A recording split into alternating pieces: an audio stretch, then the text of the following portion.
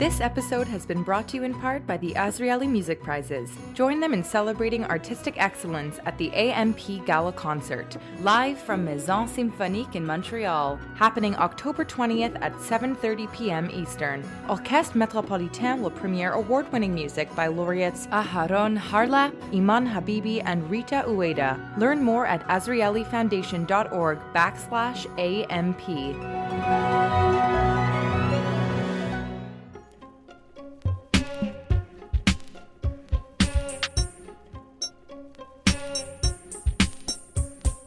This is Bonjour Chai, the Shul is Such a Drag edition. I'm Avi Feingold in Montreal, and I'm here with Alana Zakon in Montreal, and David Sklar in Calgary. We are your Frozen Chosen. On today's show, Back to School Part 2.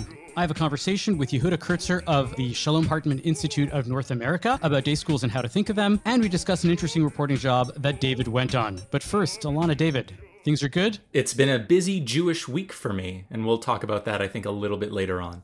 I'm trucking along. Excellent. Before we get to any of that, first, I will be at Ashkenaz Festival this weekend. If you're in Toronto, come say hi. The entire CJN team is going to be there Sunday and Monday. It's at the Harbourfront Centre. Come to Ashkenaz Festival this Sunday and Monday.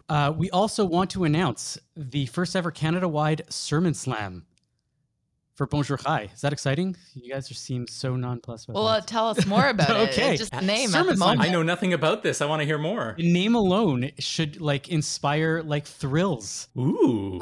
We want to feature rabbis doing what they do best, right? The high holiday sermon. We want to devote time over the next several episodes to rabbis giving us their best 4-minute excerpt of a past sermon, or even this year's sermon, if you're so inclined. So we're going to feature several every episode. Hopefully we'll get enough rabbis. And this will all culminate in a finals round in October for Shabbat Parashat Bereshit. So if you're a rabbi and you want to take part, send us an email at bonjour@thecjn.ca. We'll follow up with all the details and we'll take care of all the details and everything. And if you want to nominate your rabbi for this, email us with the name of your rabbi and how to reach them, and we will do our best to get them on too. So I'm really looking forward to this Sermon Slam. It'll be the best, juiciest, most important, most meaningful parts of that. And we want to be able to crown Canada's best 4-minute sermon, hopefully soon enough. So that's going to be coming up on Bonjour Chai in the next little while. Very fun. Avi, what does the winner get? I was trying to figure this out. What do you think it should be, David? I think a rabbi always enjoys a good book. Can we get them maybe a new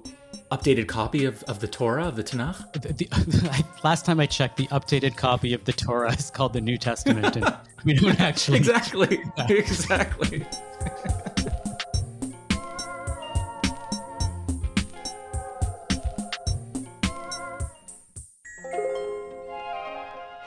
Are you in the market for a new watch or a special piece of jewelry? Are you looking for the perfect engagement ring to pop the question? Atelier Lou has all this and more. Eric and the team at Atelier Lou can craft a piece for you, or you can select from some of the exclusive designers that they offer. From a simple bangle to a statement necklace, Atelier Lou can make you or your loved ones sparkle.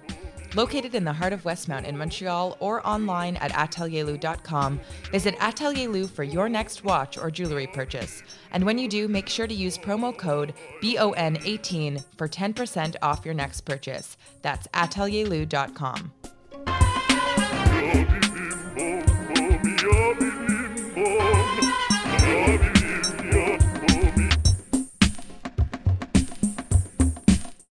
So last week, we convened a panel to discuss the role and effectiveness of day schools in 2022. The response to it has been quite positive, and that, coupled with many of the points brought up in the panel, means that we wanted to do a follow-up. Here with us today is one of the leading observers of North American Jewish life, Dr. Yehuda Kurtzer. Yehuda is the president of the Shalom Hartman Institute of North America and the host of the Identity Crisis podcast. Yehuda, welcome to Bonjour Chai. Thanks for having me. Okay, so why don't we dive right in? There is this perception that we have a lot of kids going through day school, but they don't actually come out with a thick Jewish identity. And when we were pondering this question amongst others, it seemed as if the actual role of day schools have very different meanings for many different groups, as well as what qualifies as success has changed over time, right? So we can start by going into some of that first, right? So to look at what is the actual role of day schools, is it about socialization? Is it about knowledge, the idea of yediot, certain basic ideas of Judaism that have to come through? Is it about Jewish values? And then maybe we can spend some time going into where things have come from and where do you think they're going? Great. So, I think one of the first questions we have to ask whenever we have a conversation like this is not just what what is Jewish education or Jewish day school supposed to achieve, but what is the climate in which we're in, and to use that as a means of trying to understand why something is or isn't working. Right? It's not that Jewish day schools or camps or supplemental schools or whatever it is are merely in a vacuum, and then we can say this does X better. We have to notice the environment that we're in. In America in particular, probably more than Canada, but I think it's true across North America, the overwhelming framework for Jewish identity is assimilative. That was kind of the goal of many Jews who moved to North America, was figure out a way to make our identities work within this broader cultural context, assimilative. And now we ask, after basically 100 years of unexpected success, what do we have to do to kind of hold back against the assimilative tendencies of the cultures that we're in?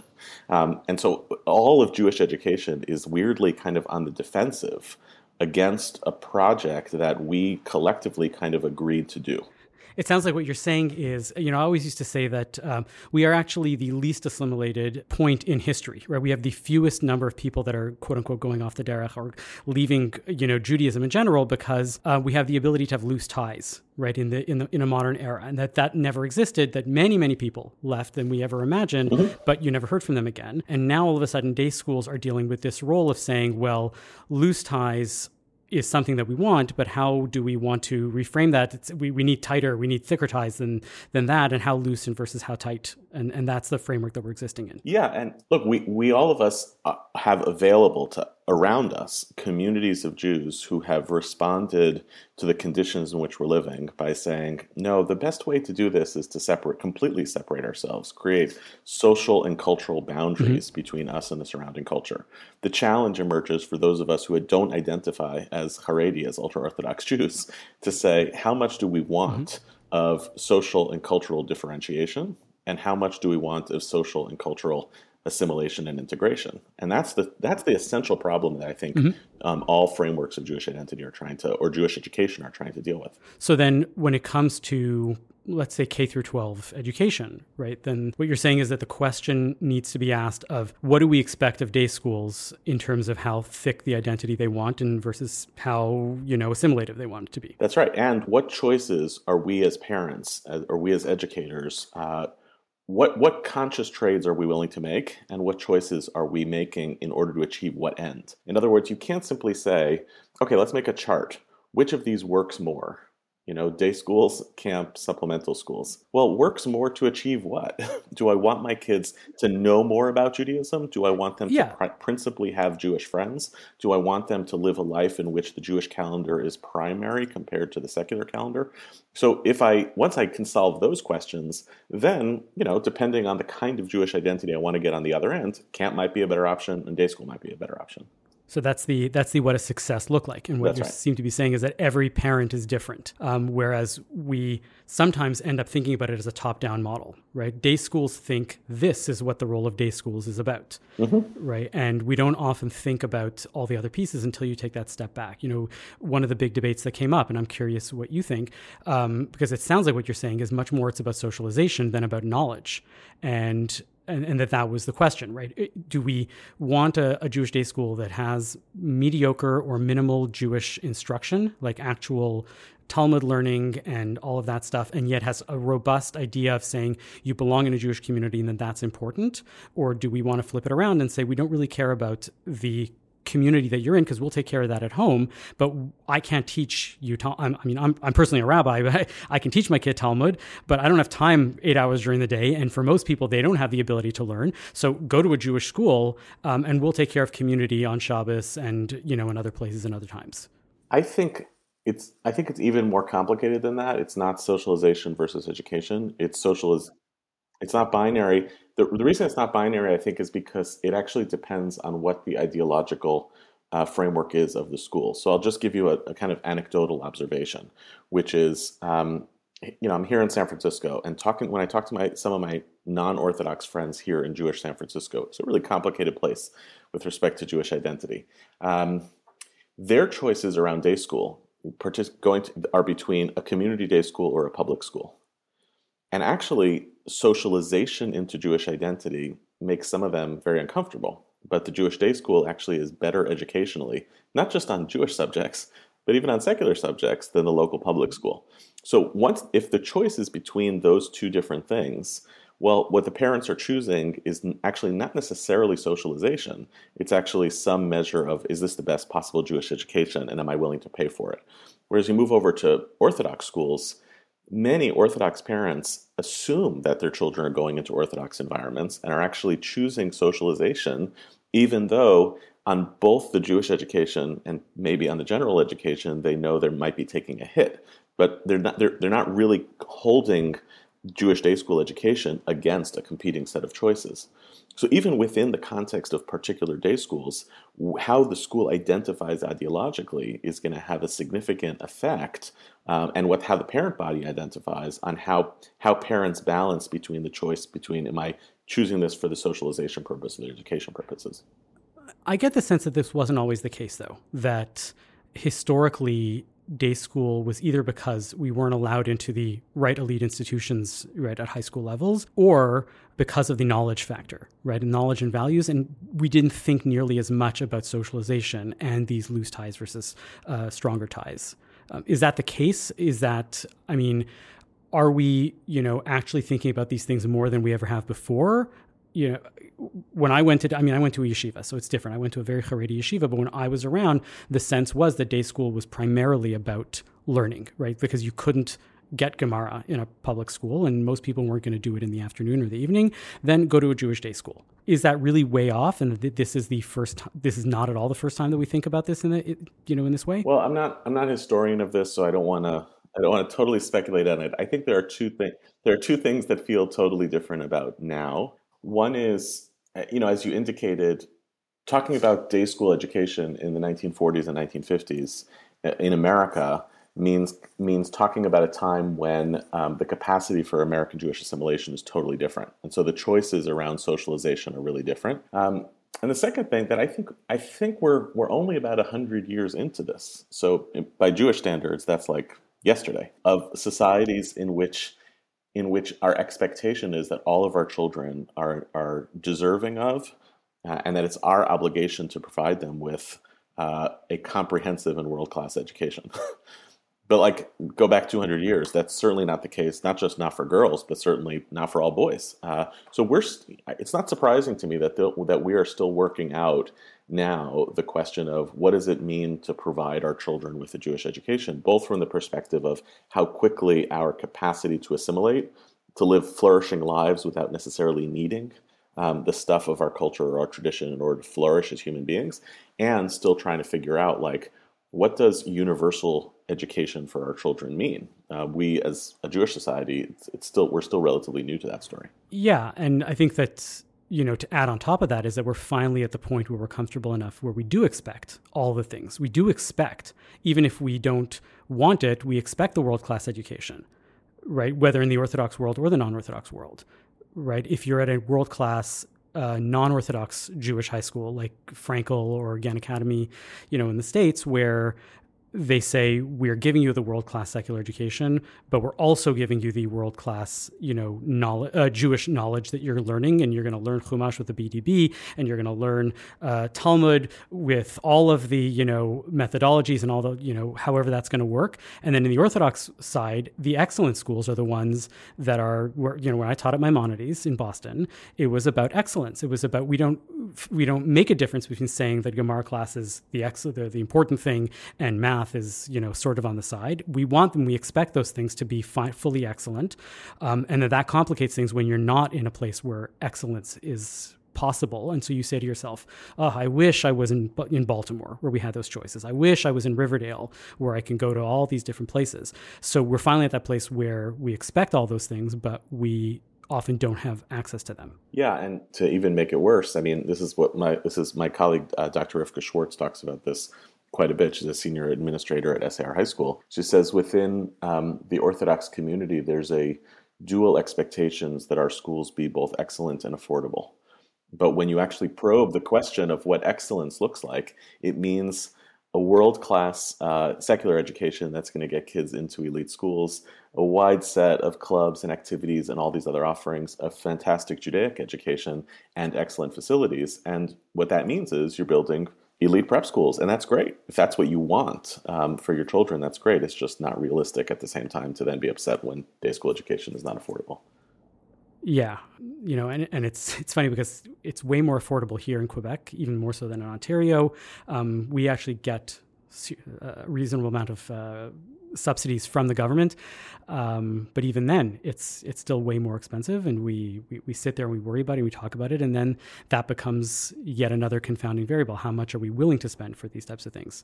All right, so maybe we can take it from the reverse, right? What should we not expect day school education to provide for us, right? We seem to be putting everything in. So if we're going to go and say, well, how do we make it realistic that people actually might be happy with their schools, right? Maybe we should, seed certain things into people's minds and say, don't expect your day school to do this and don't expect your day school to do that. And then maybe we can start working at it. Again, you're not the expert, but you have ideas, yeah. I'm guessing.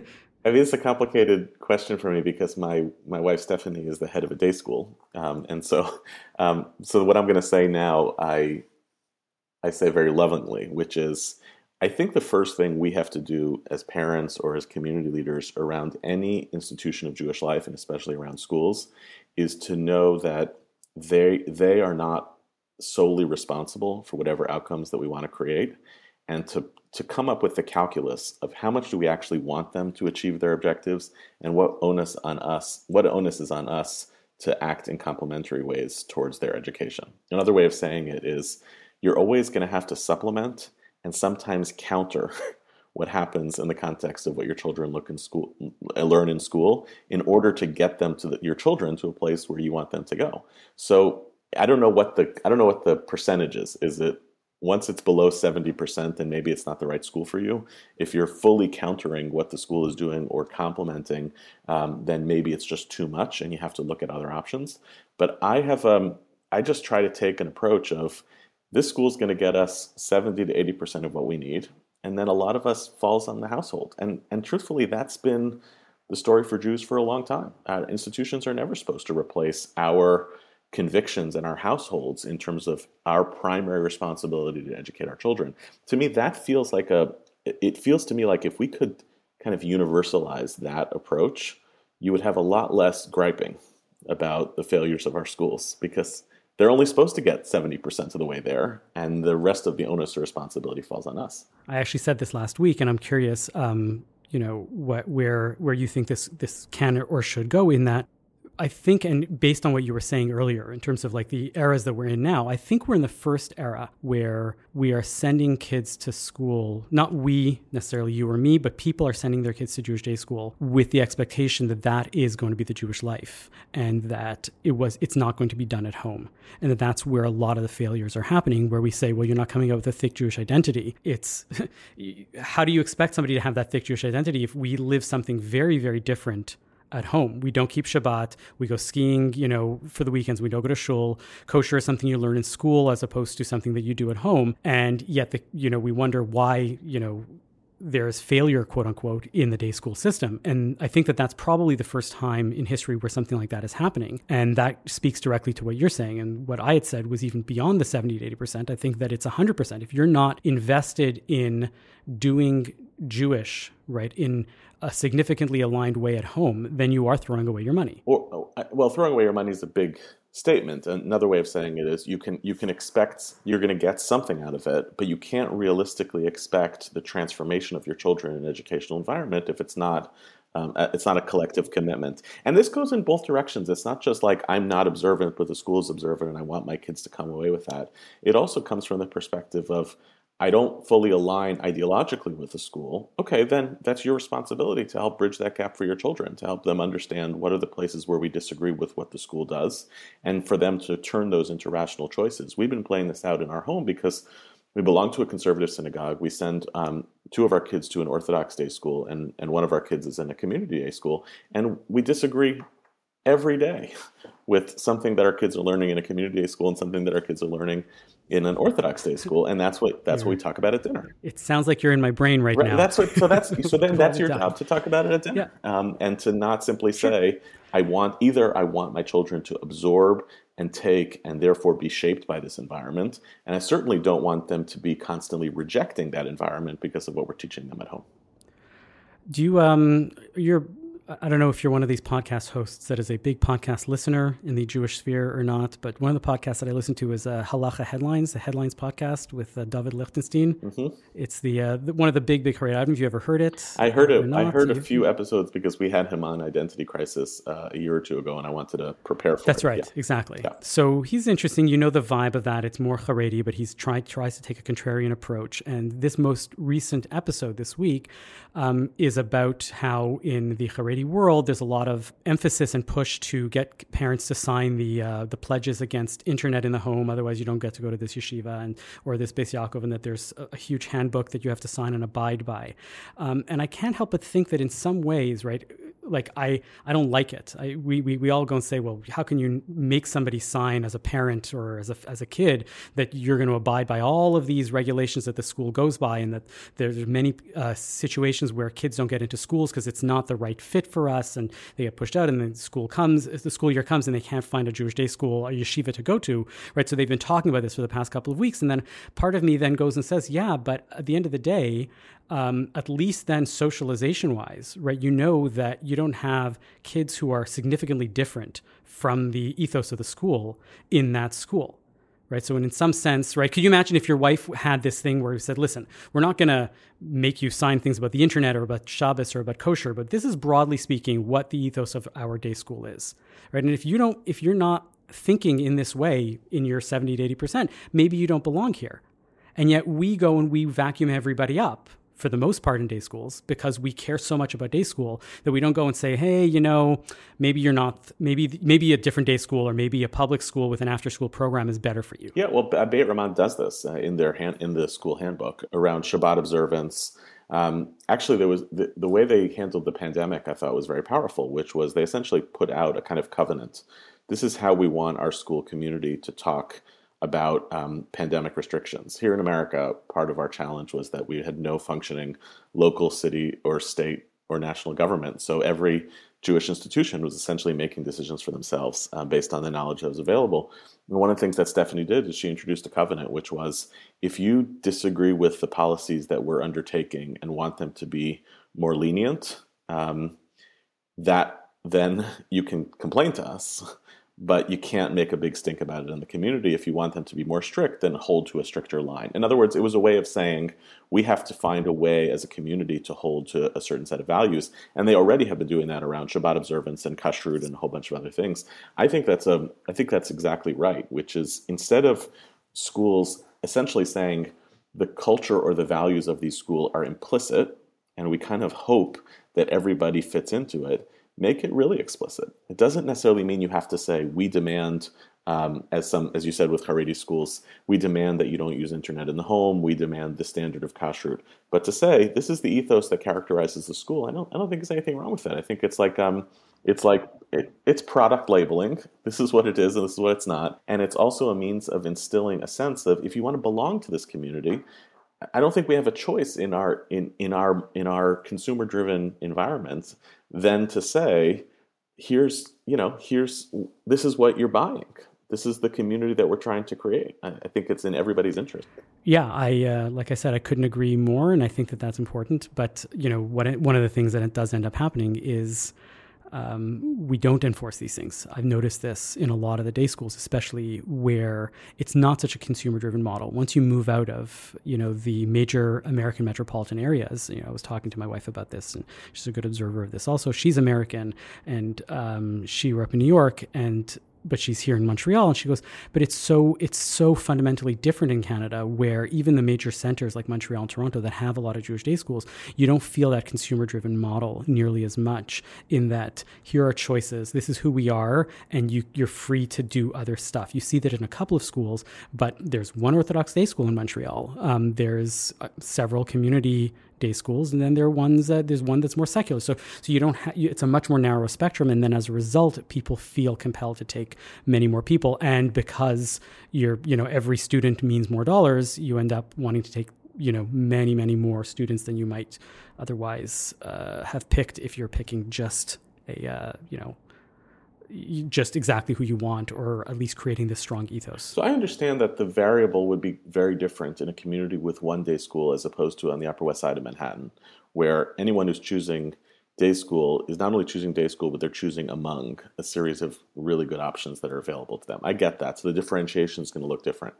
I don't know why that argument prevents or precludes a school from trying to create a culture of communication, transparency, and expectations.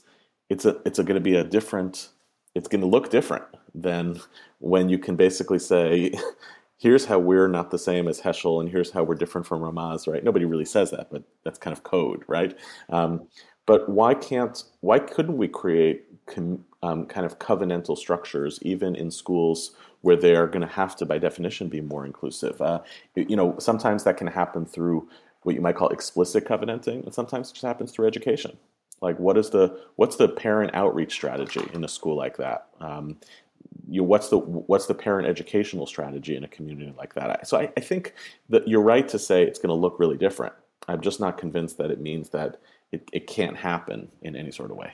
Yeah, I think the realities on the in the day-to-day living in certain communities and certain schools is that there's such a fear of pushing anybody away that a lot of that gets put back in the waste, really in the back seat, right? We don't even want to talk about it. This is what we do. We're wonderful. We're a day school. Don't you want to send your kids to a Jewish education? Without taking that step back and thinking about it, and that we end up, a lot worse for it. Whereas what you're saying is absolutely true. And we should be, even in a community that has one school, creating spaces where we say, we have a big tent, places that have one Orthodox shul, and that have to get everybody from the Haredi to the really, really liberal Orthodox end up having a big tent in their shuls. We end up having to do that with schools, but being thoughtful and real and meaningful about it. And as you say, I don't think it's as easy right outside. And this is where I don't like being Canadian and saying, oh, we're so different and we're so backward. We're still 20 years behind. We still think sushi is cool in the Jewish community here, whatever it might be. I think in America they still do also. Yeah. But that's a different story. I'll just on this point, I was in Chicago, a couple months ago, launching our Hartman presence there. And the topic that I taught on was, the topic that I taught about was, what do we mean by a big tent? And you use that language. The reason I wanted to talk about it is similar to what we're talking about here, which is we use terminology like our Jewish community is a big tent. Federations use that kind of terminology, and we never probe it, and we never create real texture about what we mean about it. We don't debate it. And so some people experience it positively, and some people say, oh my God, this Jewish community is hypocritical. It describes itself as a big tent and leaves me on the outside. And the only way to bridge that gap is to turn the implicit conversations that are taking place in Jewish life into public and explicit conversations. So the same way, I would love for day schools, as we were saying, to just talk publicly with their communities and constituencies about what do we mean by our commitments? What do we mean by trying to instill an Orthodox education? Turn it into an educational strategy. If anything, Jewish education should be able to have an educational strategy about their mission and values and goals. And I think part of the resentment that you're describing or you're manifesting around schools is they're trying to do X, other people feel that they should be doing Y. So you're still not going to solve that issue, right? There's always going to be disappointment, but I would love for all of our educational institutions to be able to make public or make clear this is what we're trying to achieve and create a different level of buy-in through that kind of educational work. It's fascinating. That came up recently, but in the political sphere at a Hartman event in Montreal that was part of a cohort of Montreal leaders. And we were talking about a big tent. Of course, that's what Hartman talks about. And one of the participants said, something about how, of course, we have a huge tent in Montreal, but we have a few red lines. And one of those, for example, is, unequivocal support for the state of Israel.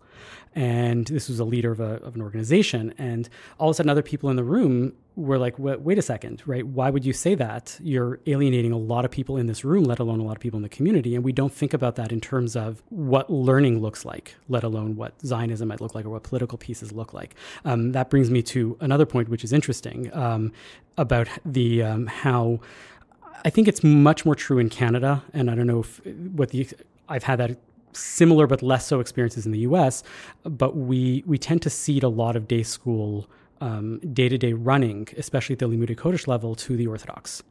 And that you end up having that as a default, and that there's a lot of negatives that get associated with that in that sort of like way. In America, you don't have that as much, but you end up having a lot of Haredi and Chabad control of school learning. Right, and that is part of that implicit-explicit problem. And I wonder if there's anything that you've thought of or you've pondered about how we tend to give up a lot of our Orthodox life or our communal religious life to Orthodoxy. Yeah, I think it's a little bit less of an issue in major metropolitan areas in the States than what you're describing in Canada. I think there's some of it, and the challenge for non-Orthodox Jews in America, and it's a really, really big one, is the reason that the world exists the way you're describing it is because there's simply a different value that's placed on Limud Torah for its own purpose, study of Torah for its own purpose, in Orthodoxy than in the non-Orthodox denominations. In fact, the folks who are most likely to spend several years of their professional earning years studying Torah are doing so in the context of getting an advanced degree, which is called smicha, which is rabbinic ordination. It's just not normative that someone would take a year or two of learning kollel if it didn't have a kind of professional opportunity on the other end. And that's, as a result, you're just not going to have nearly as many people who are learned. That's the reality. Hadar obviously is trying to change that. Pardes to some degree is trying to change that. But you're still talking an order of magnitude that's nowhere near what it's supposed to be. And and the bottom is dropping out. Correct. And the seminaries are dropping out too. And the majority of people who are going into rabbinic education in the American seminaries are doing so because they see it as a social activism degree more than they do as a learning Torah degree. So what the uncomfortable truth for non-Orthodox Jews is that systems that people have been railing about for a long time, like kollel, being on the dime of the community to study Torah, those actually might be existentially necessary for the future of non-Orthodox Jewry. So you'd have to take a deep breath and say, yes, our community thinks it's valuable to invest in the Torah learning of a whole bunch of people, whether or not it's going to turn into an advanced degree on the other end, because by doing so, we will signal that this is a value to us, and we will raise the bar and fill the pipeline of people who have the kind of Torah learning to then pursue jobs and careers in Jewish education. And certainly non-Orthodox Jewish community can pay for it. You have plenty of philanthropy. It's one of those pieces it's a kind of investment that you can't really see the quote-unquote ROI on the other end. I don't know. I got a lot of pushback when I suggested that even if you don't have kids in day school, you benefit from day school in the community, and therefore day school should be taxed, right, the way that we tax schools in society, and say you don't have kids or your kids are all grown up, you still benefit from day school education, and that should be a tax on your synagogue membership or federation dues or whatnot. And people were like, you can't possibly ask the community to do that. But what you're saying is exactly that. We pay for kollel. It's not all across the community. It's an opt-in as opposed to an opt-out. But one of the reasons why we pay for ultra-Orthodox full-time learning is because then it then trickles down. It's an uncomfortable thing, especially because many of us look at what happened in the state of Israel, where paying for kollel of the learned elite turned into paying for full-time learning for everybody, and that is having I think a very devastating influence on Israeli society, but also on the notion of what kollel was supposed to be. But in general, Avi, I'm fascinated by communitarian models. I'm really interested in trying to figure out whether you can go back to kind of tax systems for Jewish belonging and community for North American Jews. And realistically, the answer is no, because everybody's a free agent. But it would be a much better system than the one that we currently have. Yeah, I don't disagree. just to wrap things up, I think we're covering a lot of ground. I don't want to get too far afield. What are some of the alternatives that you've seen that are actually working? Right. If somebody basically goes and says, maybe I don't belong in the day school system, right? And there are people that say they'd rather send their kid to camp than and to a public school. Are there after school programs that are genuinely effective past bar mitzvah? Is there anything that's innovative that's out there that you've seen that you say this is important and that we should be looking at these types of things? Look, I'm a big believer in Jewish camp. I think in the American Jewish community, Jewish camp is viewed as kind of the best thing going. In our family, it's been a complementary tool. I think my kids got something out of camp that was really different. I just gave up my wife to camp rabbi at Yavne, so I don't go to camp, but they do. So I think camp is fantastic. I think that the growth in the market of not exactly Kollel, but young adult learning programs for a year, for 6 months. I named a few of them, but there are others. Svara, there's a whole bunch of other organizations that are growing around giving people the opportunity to really just jump into learning. And it doesn't have to be, you miss a lot when you don't start at age 9 or age 6, but you can get a lot even if you start at age 23. So I think that's a wonderful and growing economy. I don't know. I think that where I see a lot of the work around Jewish education right now in the American Jewish community is a sense of real urgency, and then trying to look for where are the cracks? How do I catch you for 20 minutes at a Hillel? How do I plant a Jewish educator in a JCC? How do I find people in betwixt and in between? And until and unless we radically change the landscape, right, or the cultural environment in which we're in forces Jews to confront their Judaism, which isn't about to happen, I think that's what the future of a lot of Jewish education looks like, which is kind of like windows of opportunity. And I think the non-Orthodox Jewish community has to take real cues from Chabad. Chabad has always been at the forefront of, if I can grab you for 10 minutes to wrap tefillin, I've done something good by Judaism and by the Jewish people. And maybe non-Orthodox Judaism has to think in the same terms. Not going to be able to get people for fully comprehensive commitments, but how do I provide them with something powerful and interesting and valuable? And maybe if I'm lucky, they'll come back again tomorrow for 10 minutes more. Okay, so adult education really, it sounds like that's what I do full time. So I'm as big a believer in adult education as one can possibly be. But maybe we give up on day schools and say it's for a certain number of people. We're not going to push this whole model, and we say, as adults, you don't have to come to shul every week, but go to learn something real and go find something important. But yeah, Yehuda Kurtzer, thanks for coming on Bonjour Chai. You're welcome back anytime. Absolutely. Thanks, Ami.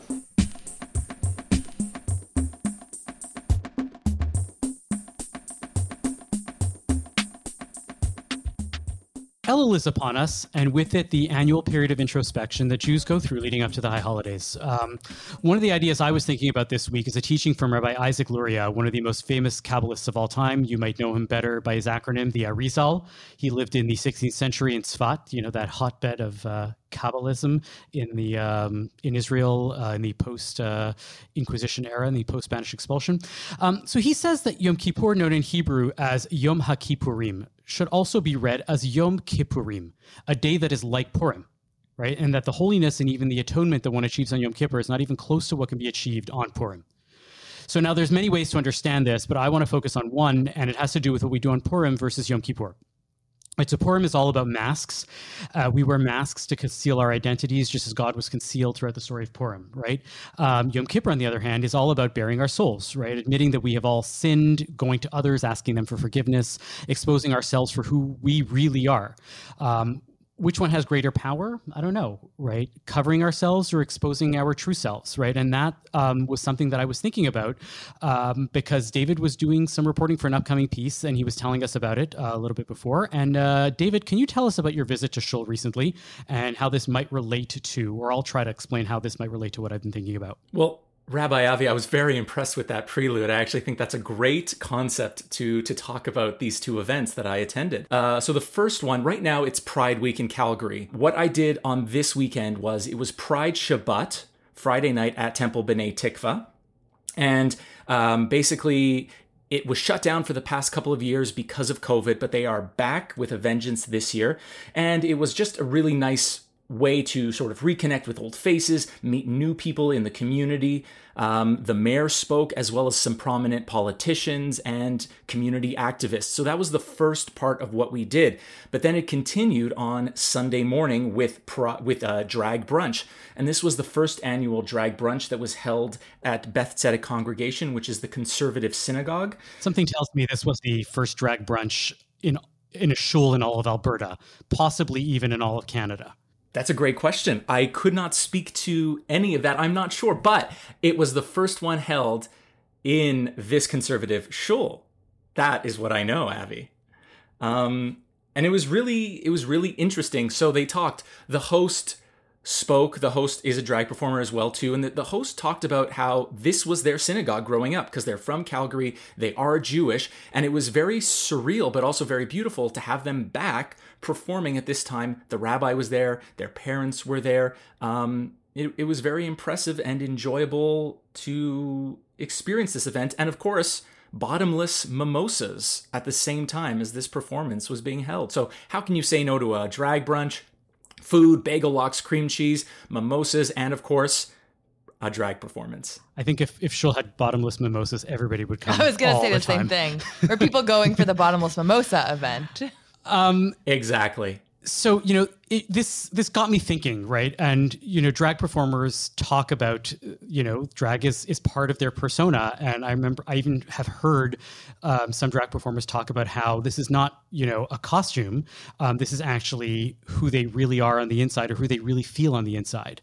And this got me thinking about masks and whether when you put on a mask, sometimes it's covering up who you are and sometimes it's actually the ability to reveal who you really are on the inside. And that drag has a lot to teach us about Elul, and that sometimes revealing is covering, and that our personas that we want to set out are often covered by things that we, wish we were doing better, but we're not. We like to think that we're good people, but sometimes we sin. Sometimes we're different. And I don't know.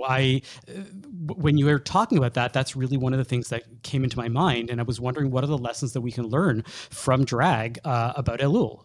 I mean, I'm not an expert on drag or Elul. But you're a performer, I'm soaking this right? in now. You understand this idea that sometimes you take of yourself and you put it into a performance. Yeah. And sometimes when you're playing somebody else, you're really sublimating yourself, but sometimes you're actually bringing of yourself into the performance itself. And sure. I mean, every role that you play as an actor, you kind of magnify this part of yourself, whether it's a part that you didn't know as well, or it's a part that's already there. It's almost like, what would I be like if I had grown up in someone else's circumstances? And sometimes you have to do a lot of digging to find that empathy to be able to understand. So I don't know if it's quite the same as needing to put myself out there to play a character. Maybe if I was doing stand-up or doing something like that, I could see the parallel, but...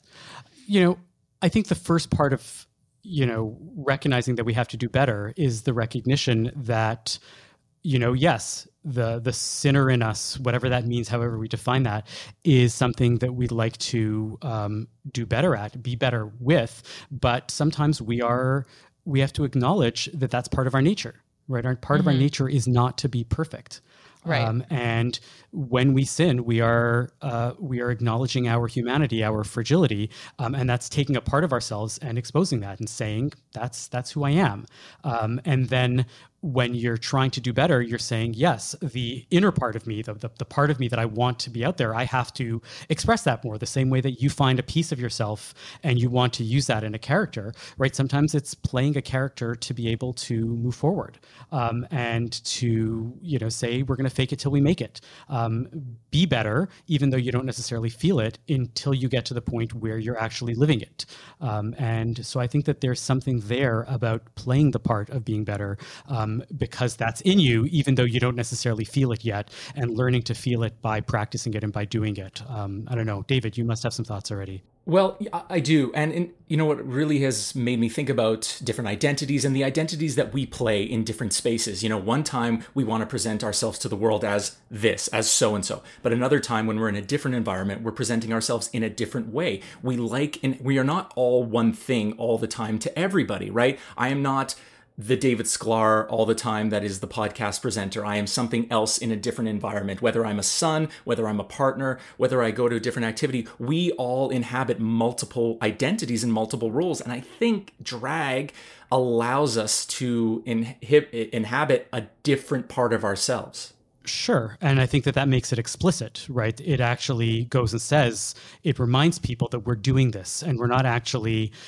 some people like to say, no, I'm my true self wherever I am. And drag sort of reminds us that no, sometimes you have to perform and you get to perform and you're doing this in a specific space exactly the way you're talking about it. And it sort of underlines that we are not necessarily one thing. We are multiple things, and that's okay. And that's also a very Elul related sort of concept to sort of say, it's not like I am this great person on the inside and everything else is fake, right? We play different things in different spaces. And yeah.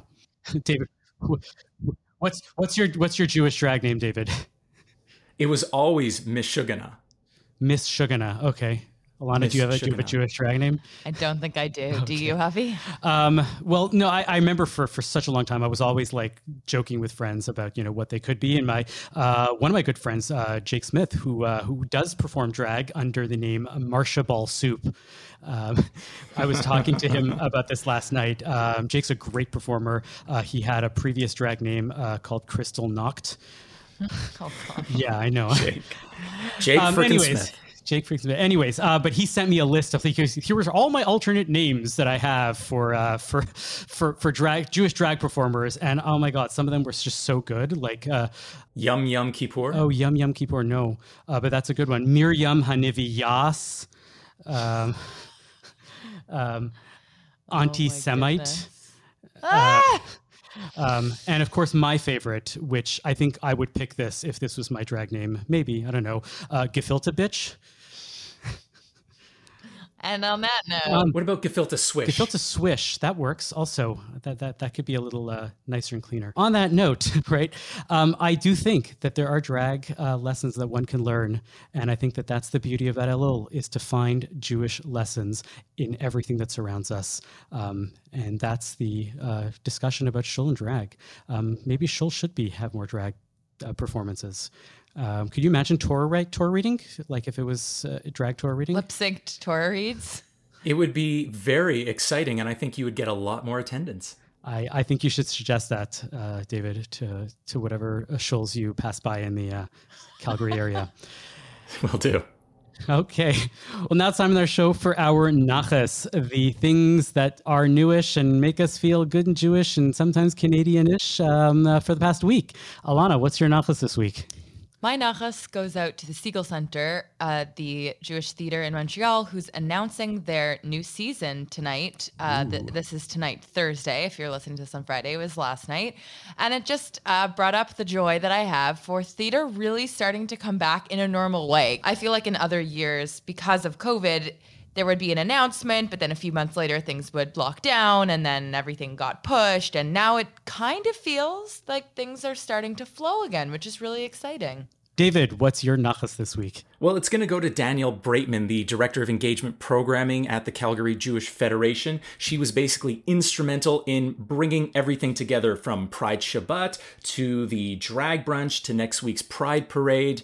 Quite a wonderful, wonderful human being who has been so dedicated to this community, really does a lot, and she just recently got engaged. So big mazel tov to Danielle. Mazel tov! Mazel tov from the Frozen Chosen. My nachas this week. I'm usually not very good at self-promotion. I'm usually horrible at self-promotion, but I'm going to do a little bit of self-promotion today. I have a new podcast launching today, new podcast series. It's called Lesson Plans. And it is a collaboration with the Akiva School in Montreal, and more specifically, their head of school, Eric Grossman. It's basically about how schools function. Like, if you've ever wondered why there's a school bell, right? That's a big question that we have, or why we learn calculus. We go into some of the educational theorists and theories and explain how school got to be the way it is and how it functions now. We do have an emphasis on Jewish schools, but it's for just about anybody who's interested in how schools work. Avi, why do we learn calculus still in school? It depends who you ask, and you'll have to listen to the podcast. Because I'm ready to ditch that Entirely. Yeah, because you learned calculus so well in school. I know you, David. You never. It doesn't matter who uses calculus to this day, unless you're like a math wizard and that's your job. Let's get rid of calculus. Let's get rid of trigonometry and bring in like how to do your taxes in grade 9 and 10. Absolutely important questions, and these are all things that are addressed in the podcast. You can check it out at jewishlivingLab.com/lesson plans, and we have a special exclusive excerpt. If you stay tuned after the credits, we will have a clip from the show for you guys to hear, and hopefully then subscribe. Every week we talk about what is our nachas for the week and everything like that, but did you know that nachas means pride? What a perfect week for us to be talking about pride. This is true. This is true. Absolutely. Mind explodes. If we had sound effects, which we do, but we don't use them. Anyways, we could actually...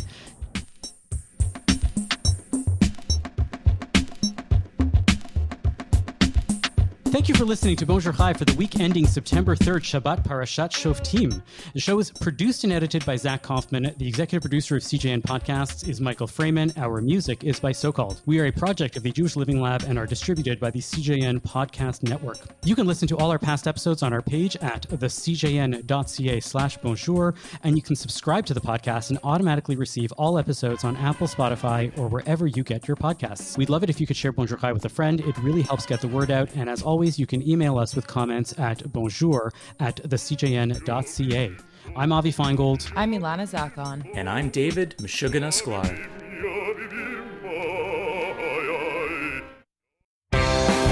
This is Lesson Plans, a new podcast about schools, how they work, and how they got that way. I'm Avi Feingold. I'm a podcaster and a former high school teacher, and I'm joined for this series by my good friend and colleague, Eric Grossman, the head of school at the Akiva School in Montreal. So welcome to the first episode of Lesson Plans, a new podcast that wants you to get a 10 on 10 on every pop quiz about school. I'm Avi Feingold. I'm here to get schooled about school from my good friend and colleague and master educational theorist, Eric Grossman. The idea of teaching being a profession, getting a degree, becoming a professional teacher. Teachers are supposed to be women. Everybody learns the same thing. The bell, right? And that everyone goes to school. And that everybody goes to school and that it's free, or it's supposed to be free. Right. So all of that still stands today, right? That so much of those pieces are still around. Is this a good thing? Is this a bad thing? Let's try to unpack what's at least what you think is the good and what you think is the bad in all the pieces that we have left from Horace Mann's total reshaping of the North American school system. Horace Mann is an incredible whipping boy for people who are dissatisfied with the current school system. People who want to point to our school system and say there's something not working here, there's something bad here, point to Horace Mann. And they point to Prussia, where he got this from. So where did all of this come from? Why did Prussia have this model? So Prussia, when they instituted this model, had just lost in the Napoleonic Wars. And the question is why? Why did Prussia lose to France in those wars? And the answer that was circulating at the time was that the Prussian soldiers were not obedient and the Prussian soldiers didn't properly follow rules. And that's where this came from. There's this German philosopher, his name is Fichte. And Fichte says, what we need is an educational system that will whip people into shape and make them obedient. And if you look up Horace Mann from any perspective that is liberal in education and says education needs to change, they're going to point to Fichte. They're going to say he's a proto-Nazi. Right? He was. Wow. Okay. Everything's anti-Semitism. Huh? Yeah. He's a proto-Nazi and like his philosophy, and they're gonna quote this quote, which I brought here today because it's so incredible. So this is from Fichte, the father of the Prussian system. Education should aim at destroying free will, so that after pupils have left school, they shall be incapable throughout the rest of their lives of thinking or acting otherwise than as their schoolmasters would have wished. That is the philosophy that lies behind our current school system. Wow. So in essence, we can blame the school bell, right, on Napoleon being a very good head of an army, right? There you go.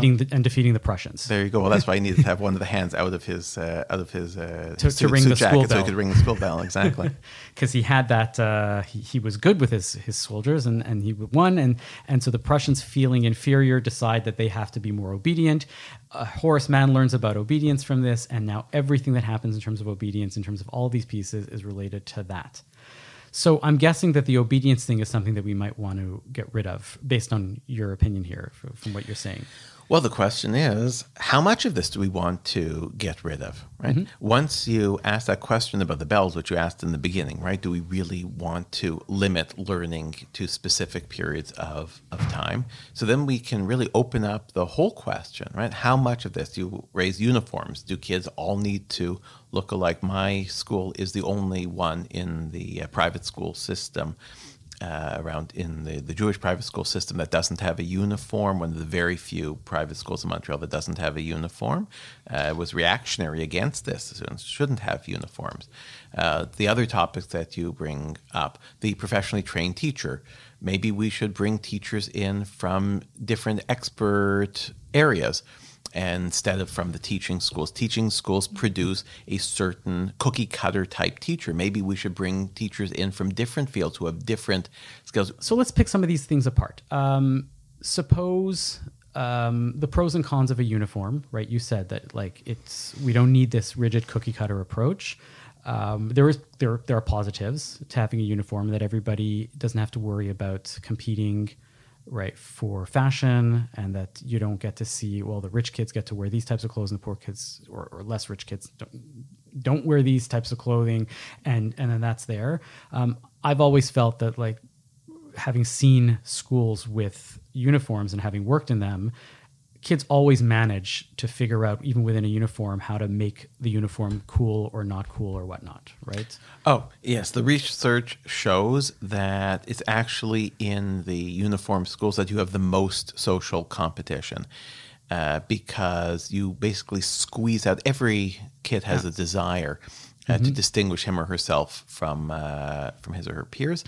So instead of the clothing, it becomes about the shoes. Or if you say everyone has to wear the same shoes, now it's about the backpack or the glasses or the hair berets. Is there anything valuable about uniforms? There's something valuable about conformity altogether. And this is, I think, what Mann understood. We live in a society that expects conformity. What's really interesting about the uniform question, you asked, what questions do people ask? When I was in high school and we did interviews for incoming students, one of the first questions that kids asked was, do you have a uniform? And I remember our admissions director, this was in Boston, used to say, it's interesting, every kid who comes into the school, that's their first question, do you have a uniform? Mm-hmm. And she would say, why are you asking that question? And the answer is always, well, because I want to assert my unique identity through my clothing. And the admissions director would say, that's funny because you look exactly the same as every other student who's walked into my door. And that's the interesting thing, isn't it, right? On the one hand, yes, we want to distinguish ourselves. On the other hand, really, as humans in society, we are all conformists. And that's the only way to exist. We all self-select.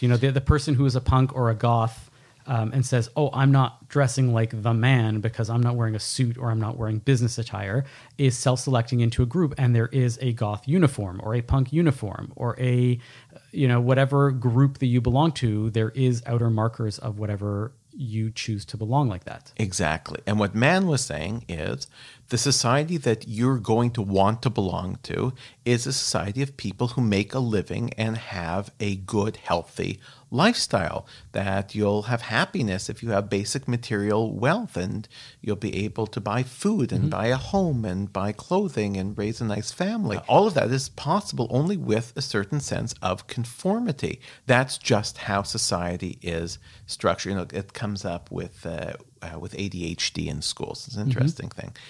That there's always pushback, and I think well-founded pushback that parents have when their doctors or their psychiatrists or psychologists say, I think your child has ADHD and should be medicated. And parents, and again, I sympathize with parents. Their first reaction is, I don't want to medicate my kids. I don't want my kid to have to be controlled medically to sit in a chair and at a desk their whole lives. Why should that be so? And it's actually a good question. Why should that be so? And the best answer, which I heard from a physician, a pediatrician, said, because throughout most of their lives, they're going to have to sit at a desk and sit still for most of the day. That's just how our society is structured. So yes, if we were Christopher Robin, hoppity hop hopping through the grass. So yes, you don't need ADHD medication. But given that the way society is structured, no matter what job you're in, right, even these jobs that we have fantasized about, you can make your own hours. Anybody who works has some sense of having to sit and conform to certain regulations.